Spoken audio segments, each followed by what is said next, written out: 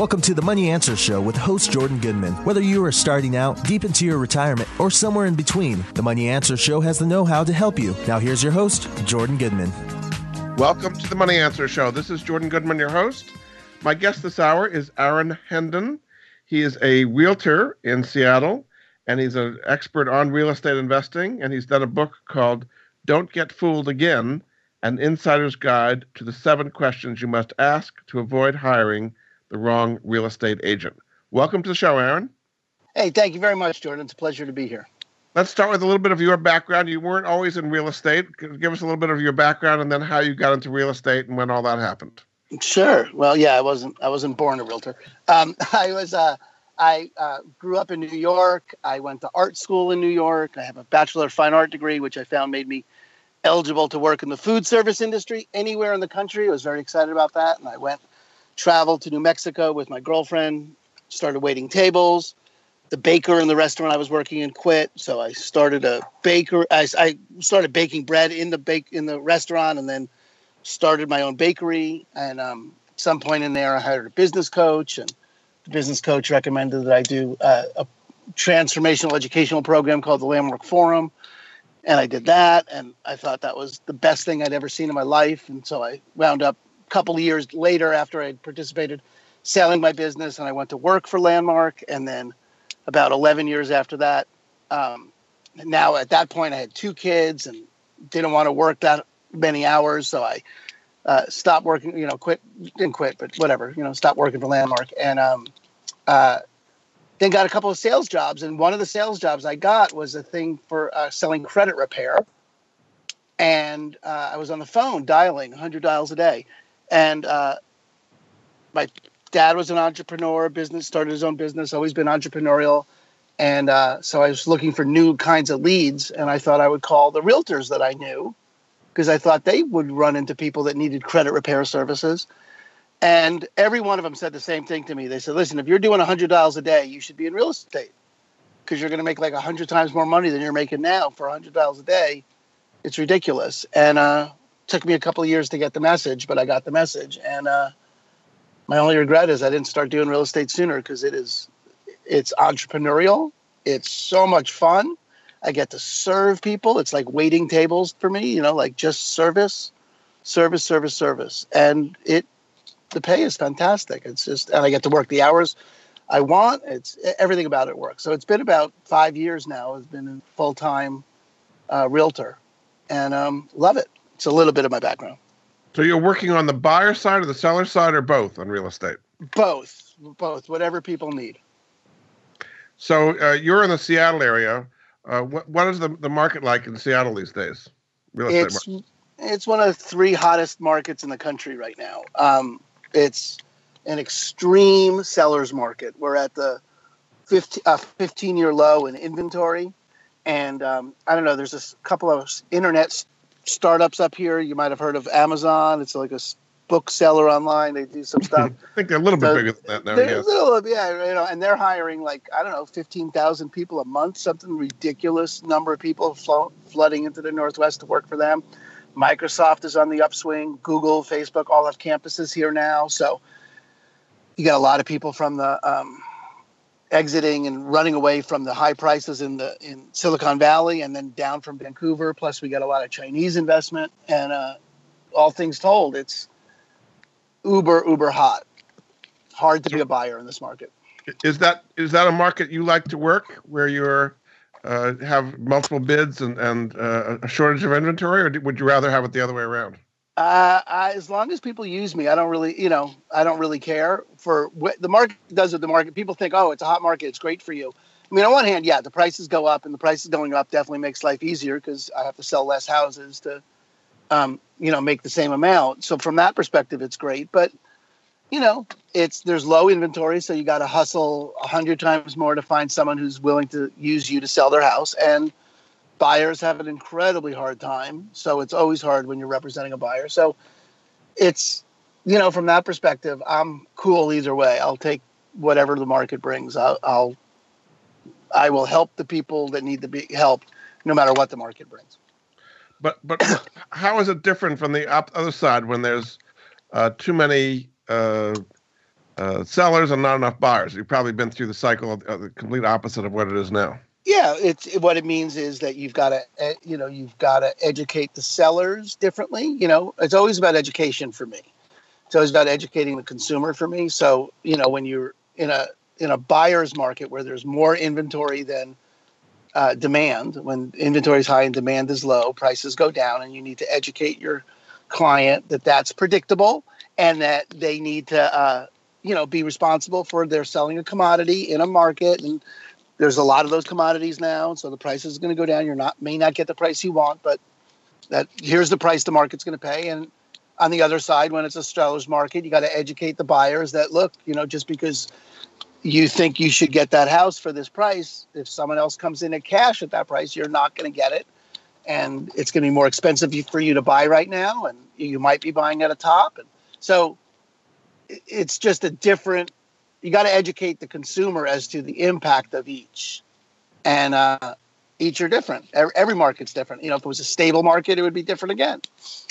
It sounds like there's a lot of psychology in being a real estate agent, in training people to hear what they don't want to hear. The buyers don't want to hear the price is too high. The sellers in the other market don't want to hear that they can't get the price they want. So how do you deal with the psychology of dealing with both buyers and sellers? What a great question, Jordan. Thank you. I love that question. Because it's really the subject of my second book is the psychology that impacts people when they're going to buy or sell their house, the blind spots that they have about it. And, I deal with it really from an educational perspective. So I approach would-be clients from the perspective of they're hiring me to be a consultant, and they're in charge. It's their money, and it's going to be their house, and they're going to need to live with the impact of the decision way longer than me. And I am here to be their consultant. And I am going to tell them no, more than they tell them yes. I'm going to be the guy that squishes your dreams. I'm going to be the guy that, tells you can't have that. But that's what you hire a coach for, isn't it? Isn't that why you hire a coach, is to tell you the things you wouldn't tell yourself? Mm-hmm. So that's how I set it up in the beginning. I tell people that. So you're the bearer of bad news. Oftentimes I am until the time where they get the house or they sell the house.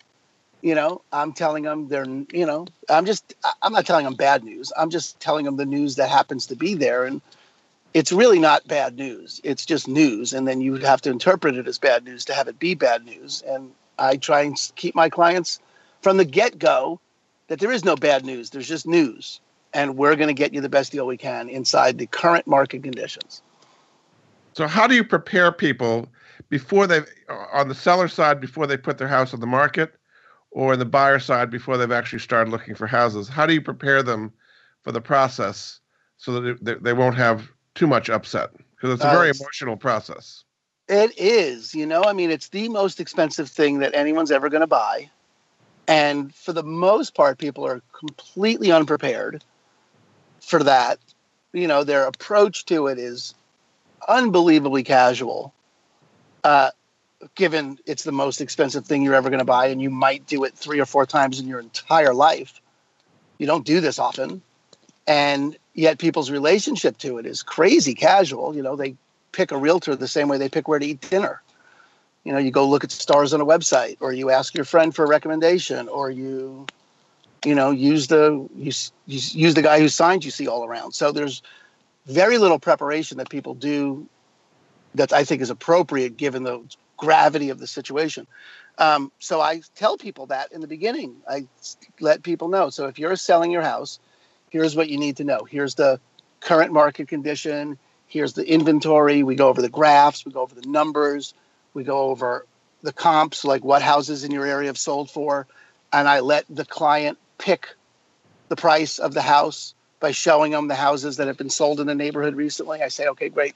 If you had this much money in your pocket, which of these houses would you take? And how much is it similar to your house? What's the differences?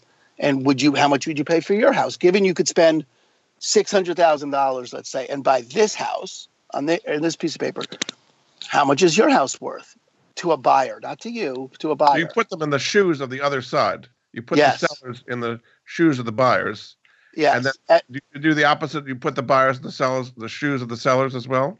100%. See, I come from it. I given the context for real estate is so inappropriate, I think, for people, given how casual they are about it. I try and create a different context with people. And the context that I'm out to create with them is that they are the CEO of a company. And that company either has a commodity to sell in a marketplace. That's for the sellers. They have a commodity that they're out to sell. Or for a buyer, you're about to enter a marketplace with different people selling a commodity. So either way, you're the CEO, you're the boss. You're responsible for this money. You're responsible for that commodity. And if you're selling something, if you're the CEO, Jordan, in a marketplace and you're selling a commodity, you've got to put yourself in the mind of the buyer. That's what a CEO does before they price a product. And the same thing. A lot of people don't, that they price it higher. There's an emotional attachment to it, or they're not in touch with the marketplace, but they let their emotions affect their pricing decisions. Totally. The endowment effect is a known psychological behavioral pattern that people have, that they value things they own more than things they don't own. And then you have a whole problem with Zillow and the Zestimate that comes out on Zillow, which is incredibly inaccurate by Zillow's own estimation. And I question even the validity of that. But by their own estimation, the median error rate is 5%. So is it usually too high or too low, the Zestimates? No, it's neither. It's random. It's 5% off one way or the other, and you have no way of knowing which side you're in. When the CEO of Zillow sold his house, and I'm not going to get the numbers exactly right, but I think the Zestimate for his house was $1.7 million, and it sold for $1.2 million. All right, so that's the CEO of Zillow, and they couldn't get his valuation correct. They're not in the business of getting the valuation correct. They're in the business of starting conversations with realtors, between customers and buyers and sellers and realtors. So they don't really have an impetus to get it correct. It's not valuable in their model to get it correct. So people are upset when they see an estimate that's higher and they end up getting a lot less. I mean, the guy who had it for 1.7 was probably upset when he sold it for 1.2, even though he was the CEO of the company. Yeah, I wouldn't be able to speak to his mindset about it. But yes. People are upset. Yes, that happens. People get upset about that. So I try and do a lot of preemptive work with them about, getting in reality about it, getting real about what they're dealing with versus just automatic about it. Yeah, very good. All right, we're going to take a break. This is Jordan Goodman of the Money Answer Show. My guest this hour is Aaron Hendon. He is a realtor based in the Seattle area, a lot of experience in the whole real estate market. He has a book out called Don't Get Fooled Again, an insider's guide to the 7 questions you must ask to avoid hiring the wrong real estate agent. And there is a website for that, which is don'tgetfooledagainbook.com. We'll be back after this.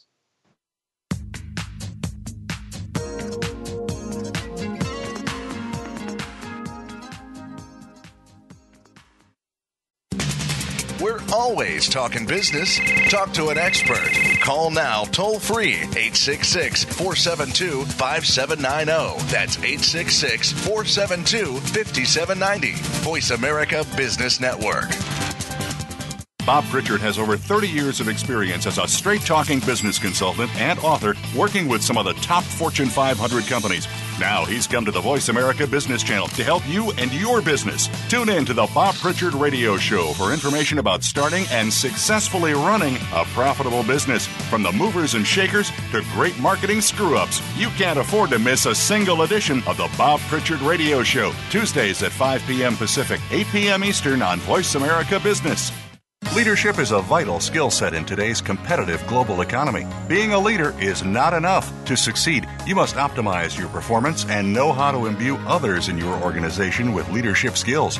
Practical, actionable leadership insights are the focus of Leadership Development News, hosted each Monday at 9 a.m. Pacific, noon Eastern by Kathy Greenberg and Relly Nadler on the Voice America Business Channel. Doctors Greenberg and Nadler, who coach global leaders on how to be most effective, will share their insights and contacts. The path to leadership excellence begins here. We're always talking business. Talk to an expert. Call now, toll free, 866-472-5790. That's 866-472-5790. Voice America Business Network. You've been listening to the Money Answer Show with Jordan Goodman. If you have a question for Jordan or his guest, please call us now at 866-472-5790. That's 866-472-5790. Now back to Jordan. Welcome back to the Money Answer Show. This is Jordan Goodman, your host. My guest this hour is Aaron Hendon. He's a real estate agent in the Seattle area, also the author of a book called Don't Get Fooled Again, an insider's guide to 7 questions you must ask to avoid hiring the wrong real estate agent. And the website for that book is don'tgetfooledagainbook.com. Welcome back to the show, Aaron. Thank you so much, Jordan. So we're going to go through these 7 questions. So the first one is that these are the questions you should ask. How many transactions have you done in the last year and so far this year? What does that question get out of somebody to help them pick a realtor in the right way? Great. Well, the number one thing it's out to illuminate is if you're hiring someone who's doing this part-time or doesn't have a lot of experience. It doesn't make much difference if they've done 20 or 100, but if they've done less than 20, you really do have to question what's going on. They can't do a couple of deals a month. What are they doing? In a lot of places in the country, you can't live. You can't make it, a livable income at less than a couple of deals a month. And therefore, they're doing it as a side gig. I don't know if that's someone whose hands you trust to put the most expensive thing you're ever going to buy. Someone who's doing it part-time, or someone who's doing it newly, or someone whose business is declining from last year. I mean, maybe they're getting out of the business, or they're distracted. Something's going on in their life where they're not, their business is no longer growing. I think those are flags that people should be on the lookout for, just to make sure the person you're hiring has enough background, time, history, wherewithal to be busy and doing enough business to keep them, sharp. Because there are a lot of people, housewives, who do this part-time, and this is a field that does not necessarily mean you have to be at it full-time. Are you saying those people can't really do a particularly good job for you as a buyer or seller? I'm not saying they can't. I'm certainly not saying they can't. I'm just saying that should be something that a buyer or seller should know about to be able to choose from. I'm not saying anything can happen. But Jordan, here's a fun little fact for you. All right. The person that cuts my hair, all right, I go to a Sport Clip, whatever, like a walk-in kind of place to get paid $20, $25 to get a buzz cut. The person that cuts my hair has been trained for 1,000 hours. I mean, I literally checked every state's licensure procedure for this. 1,000 hours to get licensed to cut hair. In no state in the union do you need to study for more than 100 hours to get licensed to sell real estate. That's 10 times more for a $20 transaction than your kid's soccer coach or your mom's brother's best friend's uncle or whoever else you might happen to run into that says they're a realtor literally spent 2 weeks studying. So what is it that you bring to the process as either a buyer or a seller that a more occasional person who's kind of part-time in it, that's licensed, what do you bring that they would not bring to the transaction? Well, there's a depth of understanding of different scenarios that could come up and arise. There's things to watch for that I would be able to see that someone who's brand new in the business wouldn't be able to see. I'm also not distracted by my other job. I don't have another job. I don't get called into work to go do something other than serve you. So I don't, someone who's doing this for part-time has something else they do with their time. You hire me, I'm at your service full-time. That's all I do is work for you. When you're dealing with because you're dealing with other brokers all the time, many of whom I assume would be part-time and not be as full-time with them, does that create problems and make things not go as smoothly if they're not as fully committed to it as you are? Yeah, it certainly has the potential to and has in the past on occasion been a problem. Mostly honestly, and this is not, I mean, honestly, mostly it's an advantage to my client because that person's not paying full attention, and I have a fiduciary interest to get the best deal for my client. So if the other side, who also has the same fiduciary responsibilities, isn't fully engaged in fulfilling their fiduciary responsibilities, that could only mean good things for my client. Occasionally it's a hassle or a problem because they didn't do something they needed to do in a timely fashion, and now we have a problem because they weren't doing it full time. But mostly it just means they're not paying full attention and they're leaving money on the table, which I'm more than happy to pick up for my client. How many transactions do you do a month, just roughly? 3 to 4. And so is that the kind of minimum that people should be looking for in hiring an agent? I think at least 2, 20 a year minimum, something like that. That's sort of a minimum. You got to find out what the average price point is in your area. And, if you can't make a decent living doing 20, then, but you can ask people, are you doing this full time, part time, what your deal is? I think it's just a decent metric to be able to, at the end of the day, compare apples to apples when you're comparing agents. And I think it's something that people don't do is compare apples to apples. 75% of people will hire the first agent they talk to. Yeah. But there's That's probably insane. a lot of agents that are not making a living at this, right? That they're doing it part-time and it's not paying the bills. And wouldn't that make you think, God, why am I hiring this person? I mean, what other profession would you hire someone who's not actually getting it done? Where else would you go to a doctor that's not making a living? Would you hire a lawyer that does it out of their kitchen? Right. It's probably a personality thing and they like them or they're nice or something like that. It's not about their skills. 100%. It's 100% that. And for the most, see, I keep saying it, right? But there's a singularness. I don't know if that's a good word or not, but there's a singularness to a real estate transaction, to a residential, you're buying your house, Jordan, real estate transaction. And that is, it is the most expensive thing you own. Wherever you're at in life, if it's your first time house, great. That's the most expensive thing you own at that time in life. You may 20 years from now have a more expensive thing, but wherever you are in life, your house is almost universally the most expensive thing you own. I mean, maybe if you have a plane and we're, talking top half a percentage, but you know what I mean? It's singular in its impact. You touch it more than you touch everything else. It has more of an impact. It sucks money like nothing else sucks money out of your pocket. It's the most expensive thing you own. You should treat it differently than you treat anything else.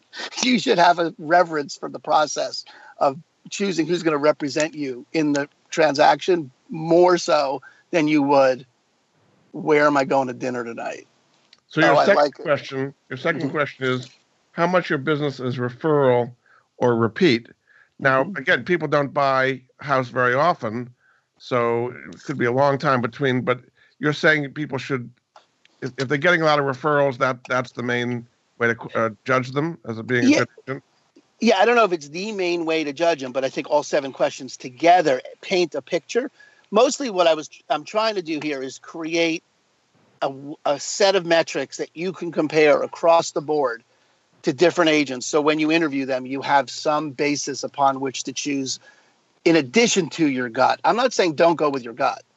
I'm saying go with your gut and use some data. So someone who has referrals, someone who does a lot of their business from referrals, is likely to have systems and structures in their business designed to keep clients for a life.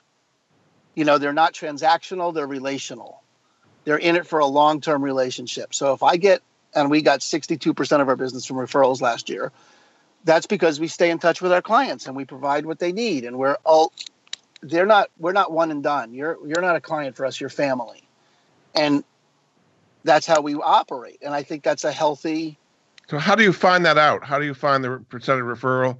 Or you'd have to ask them. Is it social media? Does one look at social media where there are references on there? How does one check out their referral business? You'd have to ask them. You just ask them how much of your business last year was referral. And they should be able to tell you. And if they can't tell you, that tells you something else. Mm-hmm. If they don't know, then you'd have to wonder, why would they not know that? And is there a whole kind of social media, people giving references positively and negatively about real estate? Sure. Yeah. Zillow is huge for that. That's a major resource that people use. As the Facebook with the kids these days, Jordan, I'm telling you, the Facebook is going to be huge. Facebook, Google, Facebook, Yelp, those are all valid places to find reviews of agents. And I think you should do that. I think you should find people that have a wealth of positive reviews. I think the problem comes in when that's all you do.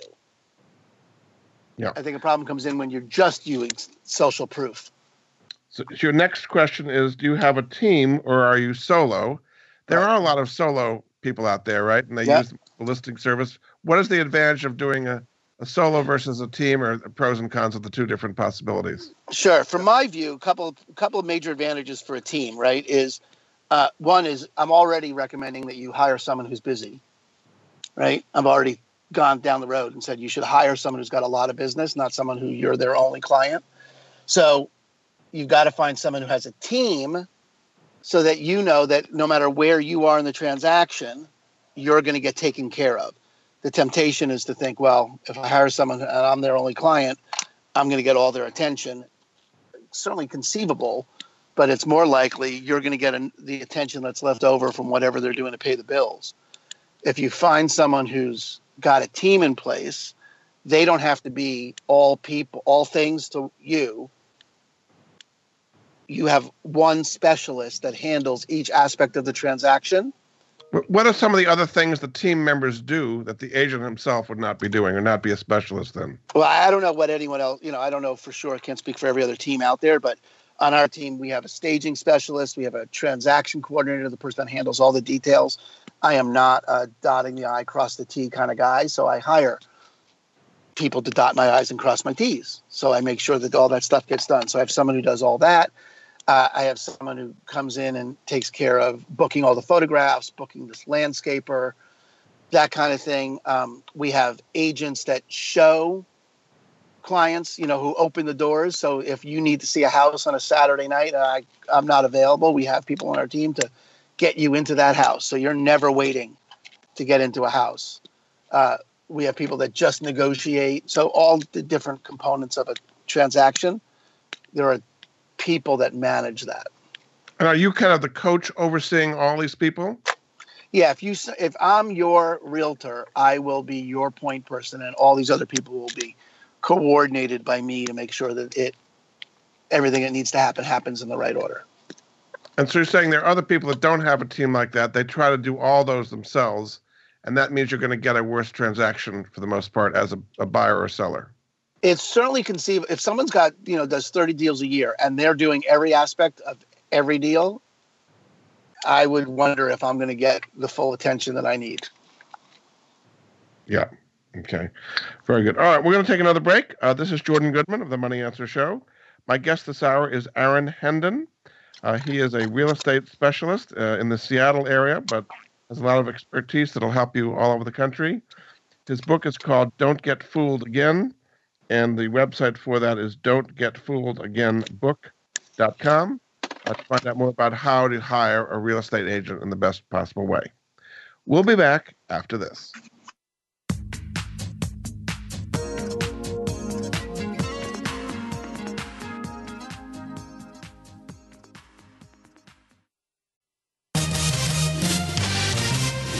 Stocks, bonds, investment opportunities, financial news, and talk.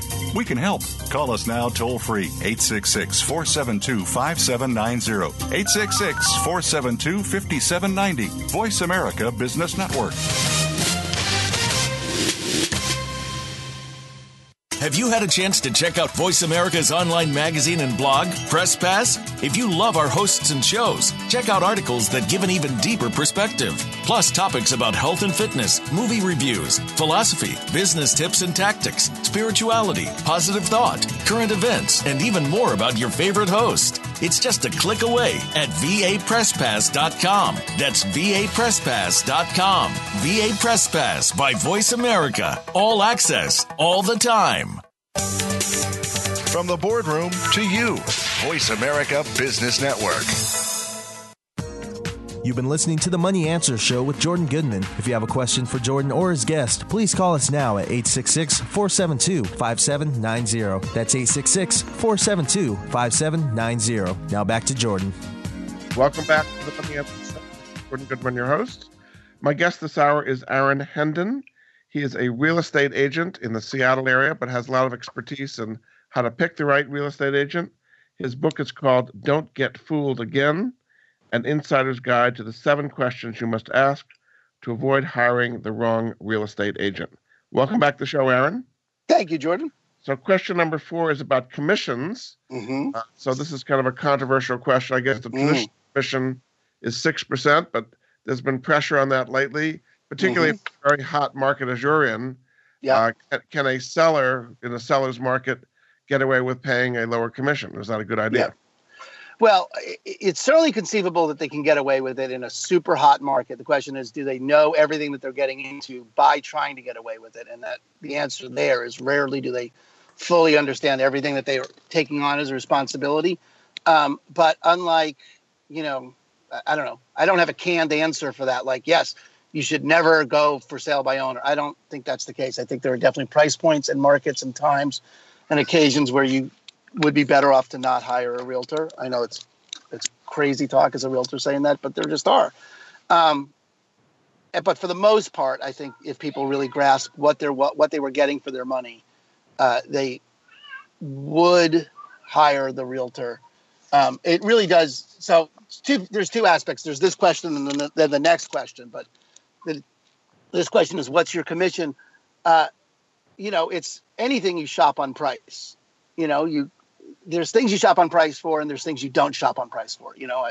I say in the book, I've never needed a defense attorney, but I don't know that I would hire a defense attorney based on price. I don't hire some things based on price. And I love a bargain. There's no way you love a bargain more than I love a bargain. But there are just some things I'm not interested in getting a bargain on. And I want to get, the bargain is in the trust and the clarity and the power with which the thing is delivered. I'm not going to save a nickel to pay $1 later. And I think that's it makes a big difference if people go with a full service 6% commission. They're going to get as a seller a higher price than if they went to because there are a lot of discount brokers out there these days who will go it for 3% or whatever. You think the value is going to be that much greater to pay full commission most of the time? I don't know if it's so that's really is the next question is how much over asking price do you sell your houses for? See, I think that question, will you get your money's worth from this agent, is an answerable question before you get in the deal.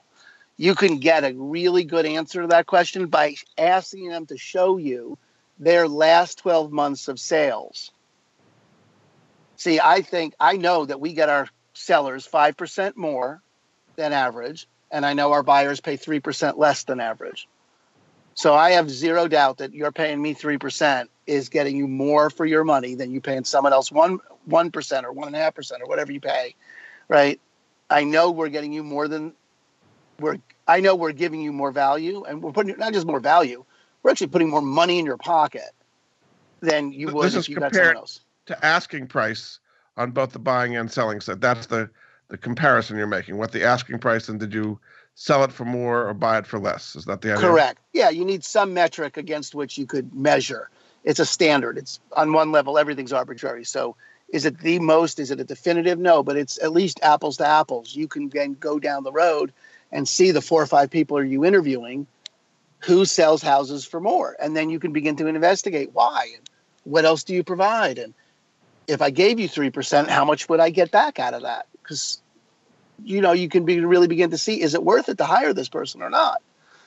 So, yeah. So is this easily accessible, what the asking price was and what the selling price was in an objective way? Because I could see realtors kind of massaging those numbers to make themselves look better. Okay. Well, no, it's not easy for the public to find. What you could get, though, is you could ask them to print the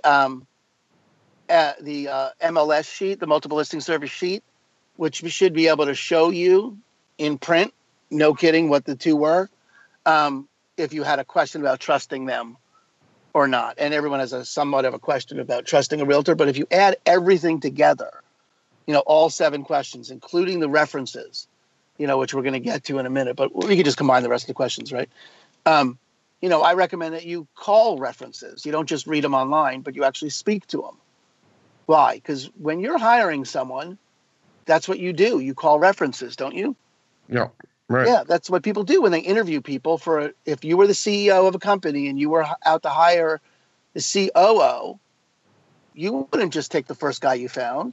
You would call their references and you'd ask them. And then, so you're beginning to combine all these different questions into a repeatable interview process that should be able to produce for you an answer you can own versus, gosh, I hope my mom was right that this guy is good. Yeah. Or I like my kid's soccer coach, so, it would be socially awkward if I didn't use him. Yeah.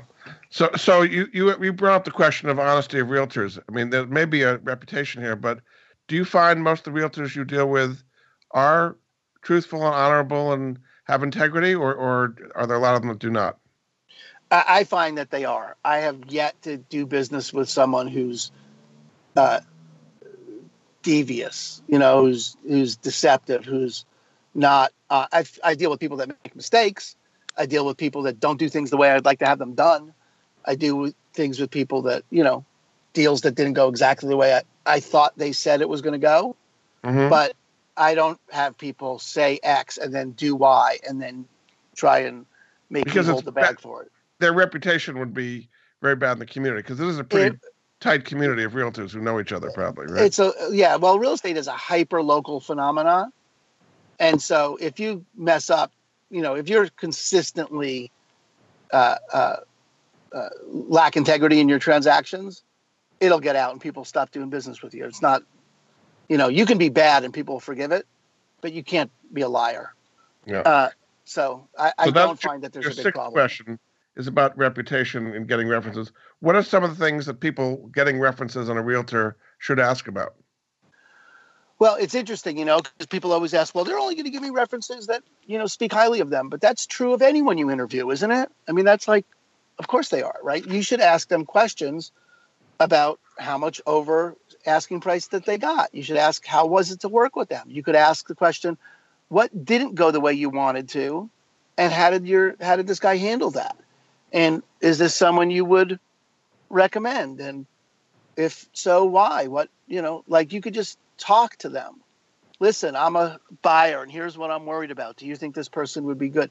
I've gotten calls from people that used me as a reference, and the person on the other end of the phone said, listen, here's the job I want them to do. Would you recommend them for this job?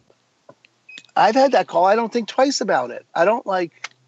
That's a regular, that's a call you get when someone uses you as a reference. Yeah.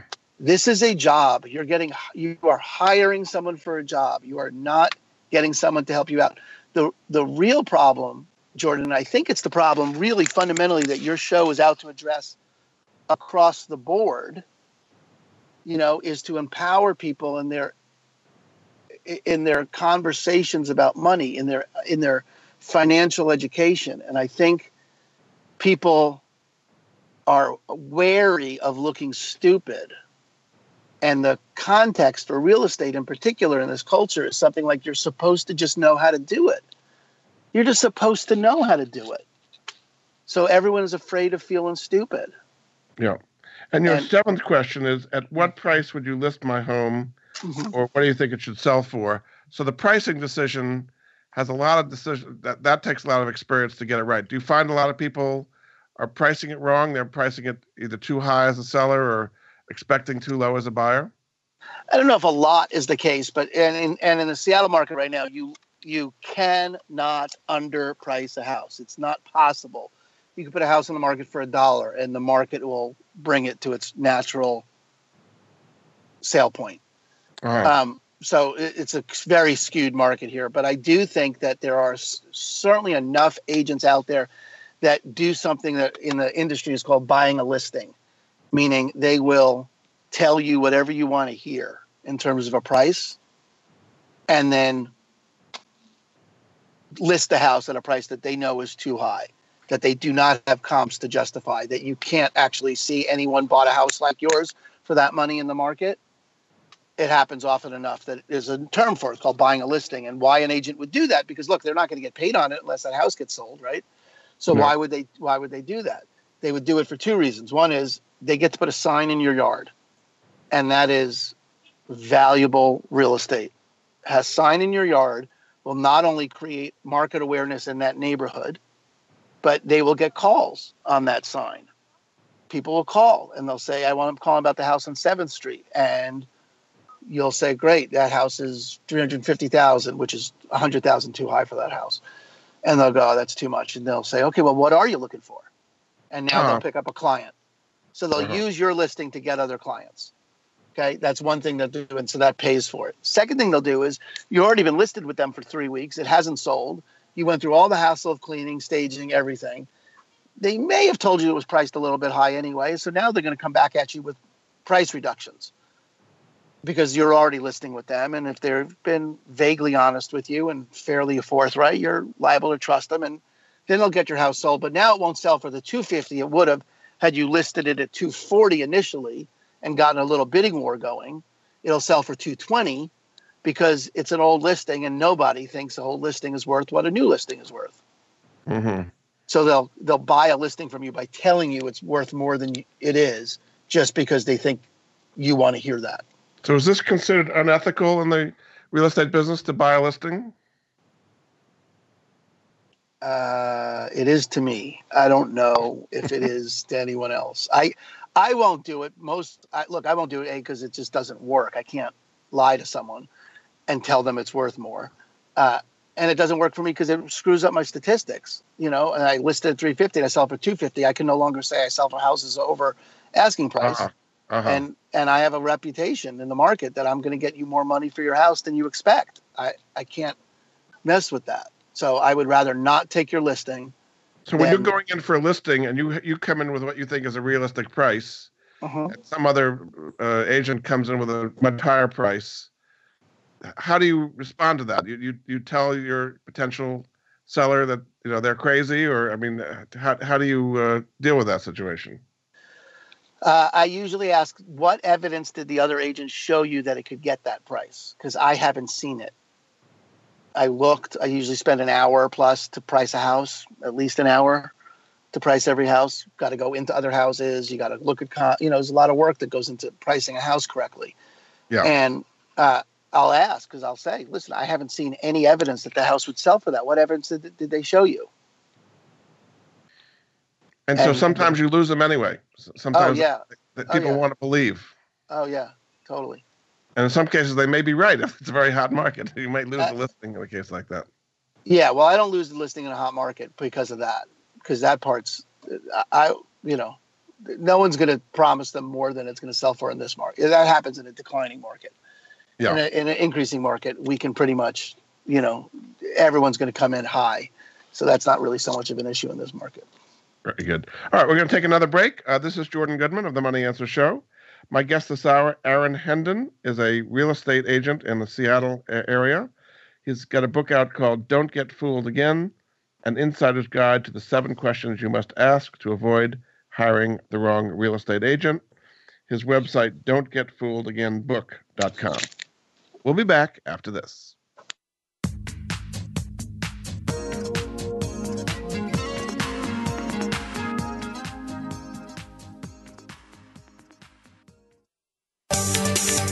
From the boardroom to you, Voice America Business Network. We hear it and read about it every day in the news. America is heading over a fiscal cliff. Home prices are still receding and unemployment growing. How can you preserve and increase your wealth in this kind of economy? Tune in to Turning Hard Times into Good Times with host Jay Taylor. Jay will explain the decline of our monetary system and the economy, and will give you winning investment ideas and the tools to protect and increase your wealth. Turning Hard Times into Good Times with Jay Taylor can be heard Tuesdays at 3 p.m. Eastern Time, 12 noon Pacific Time on the Voice America Business Channel. Get the news on our shows and other happenings by following us on Twitter. Find us at VoiceAmericaTRN or twitter.com/VoiceAmericaTRN. You've been listening to the Money Answer Show with Jordan Goodman. If you have a question for Jordan or his guest, please call us now at 866-472-5790. That's 866-472-5790. Now back to Jordan. Welcome back to the Money Answer Show. This is Jordan Goodman, your host. My guest this hour is Aaron Hendon, a real estate agent in Seattle, telling people about how to deal with a real estate agent, get the best deal. His book is called Don't Get Fooled Again. Welcome back to the show, Aaron. Thank you, Jordan. It's great to be here. So you also have another book coming out, which is called Real Estate Blind Spots. What are some of the blind spots that you'll be talking about in that book? Well, we talked earlier about the psychology of real estate, and I really have, writing the first book and dealing with people and educating people about how to best do it. I got really interested in why would someone treat the most expensive thing they own the way they treat going to dinner. I mean, there's got to be some reason for that. That's not rational to do that. No one would, when I point it out to people, universally they go, oh yeah, that's a little crazy that I do that. Like, no one's awake to it. It's not a conscious choice. So I got interested in what are the psychological underpinnings of that action, of that behavior. And I read a fabulous book by Michael Lewis, who's a guy that wrote Moneyball, among other things. And it's just brilliant, The Big Short, things like that. And he wrote a book about two psychologists, Israeli psychologists, Daniel Kahneman and Amos Tversky, and about the work they did in the 70s and 80s regarding people's behavior, which have pretty much shaped what's a whole new field created and has shaped a whole new field of what's called behavioral economics. And traditional economics starts with that people behave rationally, that they will always act in a way that benefits themselves, their highest good. But I have found no evidence, and I don't know, Jordan, you'd have to correct me if you have, but I have found no evidence that human beings behave rationally. I don't know where you would ever come up with the idea that human beings are rational. And in terms of economics, they're not rational either. So they do things like hire the first agent that they talk to. They do things like they don't interview people. They do things like this. So I was like, what do they do? And these psychological principles that Amos and Tversky came up with are fascinating to me. So something like anchoring, that people get anchored to a number, and then they have that number shape their decision-making, but they do it subconsciously. So, for example, the test, and this is another great speaker. You can find this guy on YouTube all over the place. His name is Dan Ariely. He's a professor at Duke. He's brilliant. Another Israeli. I don't know what they do in Israel, but he took a test, right? Here's the test, Jordan. This is anchoring in a nutshell. You can, they had their students and take a test, and the test was this. They held up 3-4 different items, a textbook, a cup of coffee, a bottle of wine, a computer mouse, things like that. And they said, I want you to tell us how much you would pay for these items. But before they did that, they did this. They said, on the top of this piece of paper where all these items are listed, I want you to write the last 2 digits of your social security number. Okay. So, right, you just write that. Mine would be 14. Yours would be whatever. Yeah. Whatever, right? You write your 2 down on the top of the paper. Then next to each item, write those 2 digits in the form of a dollar value. So next to the bottle of wine, I'd write $14. Next to the computer mouse, I'd write $14. Next to the, right, all the way down. Now, next to that, write down how much you would really pay for that item. And then they collected the papers. People whose social security numbers were 0 to 20 were paid something like 460% less than people whose social security numbers were 80 to 00. Just because I saw that number there. Because they saw that number there. That's anchoring. They don't know they're doing that. So people get anchored to something. Now, we talked about the Zestimate earlier. People get anchored to the Zestimate. They get anchored to the sale price. They get anchored to a number. And then that influences their willingness to pay for something. That's a big deal. So you tell them not to do that. You tell them the Zestimate's way off, high or low. And so, again, you're the kind of the bearer of realism when they're anchored to a particular number. Exactly, and that's in the book. So the book is from the buyer's perspective and from the seller's perspective, where that particular, and I think 4 other particular cognitive biases, mental shortcuts, they're called heuristics, but where those things come up in the home buying and selling process to shape, color, and shape and color your behavior in the process, because just knowing that you're doing it sometimes is enough to countermand it, to counteract it. You sometimes have some people probably can't overcome it either. You know what? With someone being rational, standing there, showing them evidence, everyone becomes rational about it. Very few people stand with this estimate has to be right. Do you find a lot of people going into the buying process are not fully prepared? For example, they're maybe pre-qualified for a mortgage, but not really pre-approved, or they haven't done the numbers, and they kind of get wrapped up in the process and lose the house because they're not fully prepared beforehand? Yeah, well, that's a bad realtor. If someone took them out to see houses and they weren't pre-approved and they weren't ready, then that's just a shame. And then ready, anchoring gets them messed up because now they're anchored to that house that got away. Everything now, every house you show them after that first one that got away is compared to that house. And it always is a heartache. And it's always this problem if you don't know what's happening. So that's bad planning. It's actually the very first chapter in the buying section of Real Estate Blind Spots is you got to get pre-approved exactly for that reason. It's funny that you say that. That's exactly the first thing I go over. What role do mortgage rates play in people buying today? I mean, mortgage rates are still quite low. They're not as low as the all-time low, but do people move faster when mortgage rates go up to avoid the higher rates, or kind of what role do mortgage rates play in the whole buying process these days? It depends. It depends the market, depends where you are. It depends on a lot of other factors. It's not a deciding factor. It's not one of the, job creation in an area is much, much bigger deal.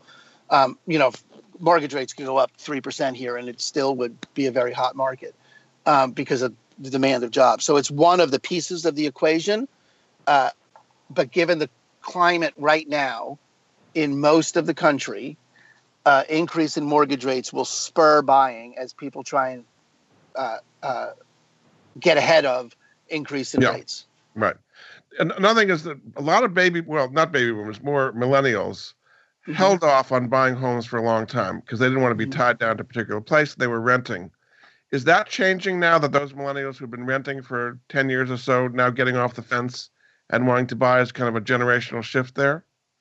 Yeah, I don't know about the assertion that they didn't want to get tied down is the moving force in that, but for sure people are now looking at buying as an opportunity. And, again, in Seattle, it's particularly brutal for them because the median price of a home just went up to $722,000. I mean, it's, if you're a millennial, I don't know how you're not getting that. You're going to get some little condo somewhere. So it's difficult for people, but you do see people now moving more to home ownership for sure. Do you see people stretching themselves financially too much to get their first foot on the ladder? I don't know. I really do talk to my clients about that and make sure that they're not stretching them too much. I will have them get houses for less than they're approved for, talk them out of buying houses, make sure that they know. I said it already in the show, and I think it's important that people know that a house is a money pit.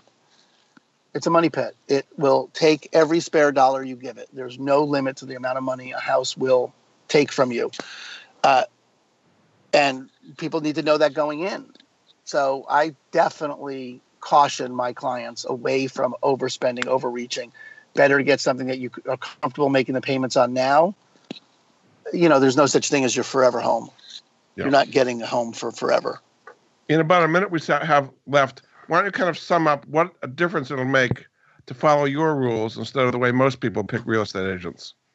I think the thing you'll get most out of it is confidence and the ability to trust yourself in a transaction where you've had very little training and there's very little reason for you to trust anyone. You will wind up with a real sense of confidence and ease in knowing that the choices you make are the right choices for you right now.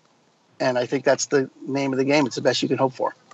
In when you're doing the biggest transaction of your life, It's be a more big deal. serious about it and instead of being so casual, you're saying. That's right. Yes. Very good. Well, thanks so much. My guest this hour has been Aaron Hendon.